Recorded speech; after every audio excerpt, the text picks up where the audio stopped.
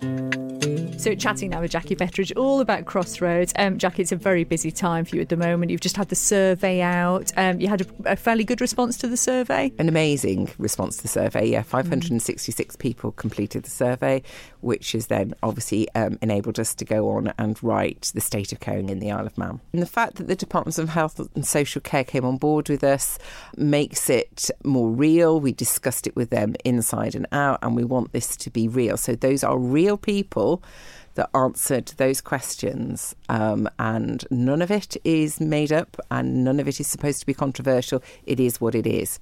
So for those people that weren't able to find the time to do the survey, what was the survey sort of made up of, and what were some of the interesting responses that you had from people? I think one of the most interesting responses was the fact, I guess we already knew that, was the fact that carers are not getting their carers assessments.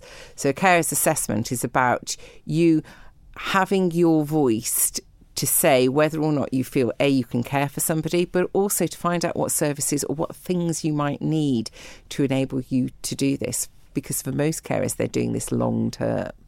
I think the best finding out of the whole thing was the fact that we are now writing that strategy alongside government, which hopefully will make a difference. And this is a perfect example of how you are supporting carers on the island in so many different ways. Because, you know, as you said in the chat we heard earlier this week, anyone can become a carer unexpectedly, and then that is their life changing for potentially many years. And so you can't really prepare for that, can you? No, and I think it's a shock no matter what, how you become a carer or how you become cared for. It happens in a moment of time, and it's like, wow, this could change our lives forever. And indeed, it does change people's lives forever.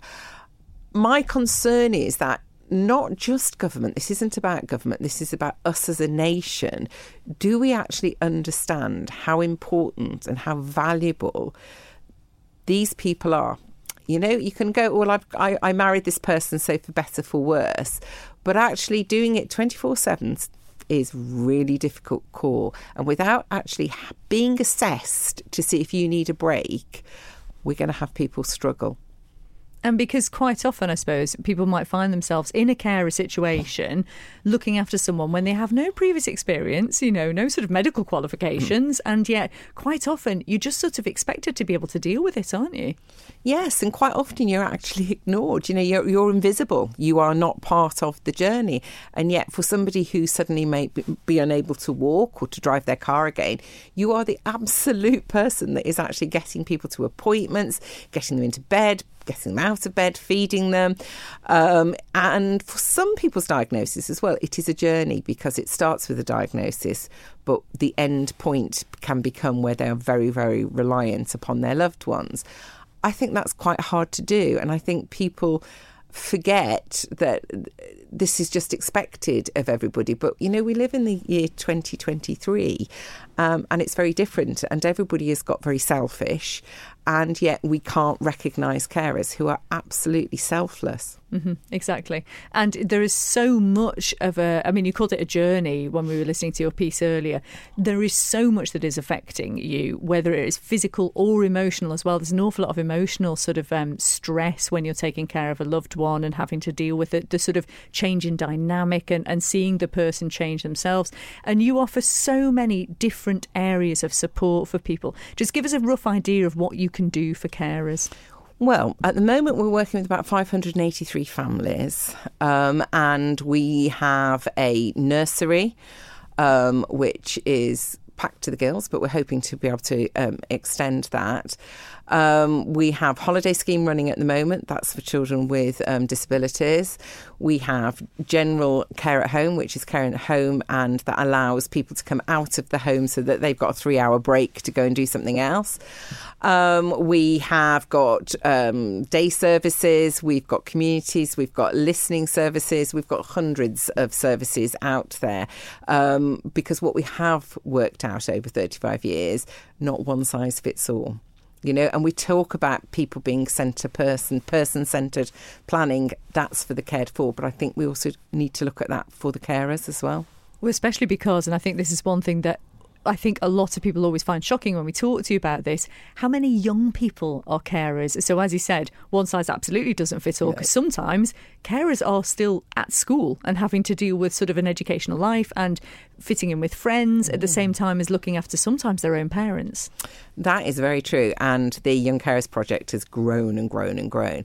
At the moment, we're actively working with 200 young people, but there are many, many more out there that might not yet have been recognised.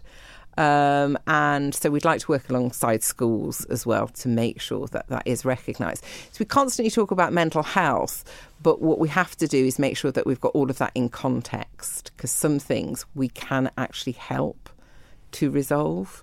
And so we need to start looking. I think Crossroads comes from a very positive point rather than a very negative point, because we can't change what has happened, but we can help people on their journey. Mm-hmm. And there's so many ways that the general public can support. And obviously now you've got that fantastic new premise for the shop, haven't you? With all there's wonderful stuff in that shop with the woodwork and everything as well. So just tell us a little bit about your it's a relatively new venture there. Well, yes, we've moved the furniture shop. What was that? About 18 months ago. But we've also got another new one. Another new one. Up and coming, yes. In fact, it's having its signage put on today. So that's in Tynwald Street. And we've got a community space up there as well. So that's about Crossroads Giving Back. I spoke earlier in the week on Manx Radio about this, and it's about, we are so delighted that the community give us things to sell and help us, and the volunteers are amazing, as are the staff. So what we decided to do is the upstairs of this building, we're going to have a community space where we're hoping we can encourage. So we're going to run a mums and tots. We're going to make sure that there's coffee mornings. We're going to do carer sessions up there. We've got a new listening service. The listening service will run from there. We're hoping to get Manx Care into there. Anybody that feels that they've got something to give to the community, please get in touch. Fantastic. Well, I think what we should probably leave it with is, if you have any sort of words of advice you could give someone who's listening who maybe hasn't actually reached out yet, but they're thinking, I could do with a bit of support, what sort of advice would you have for someone? Please just phone.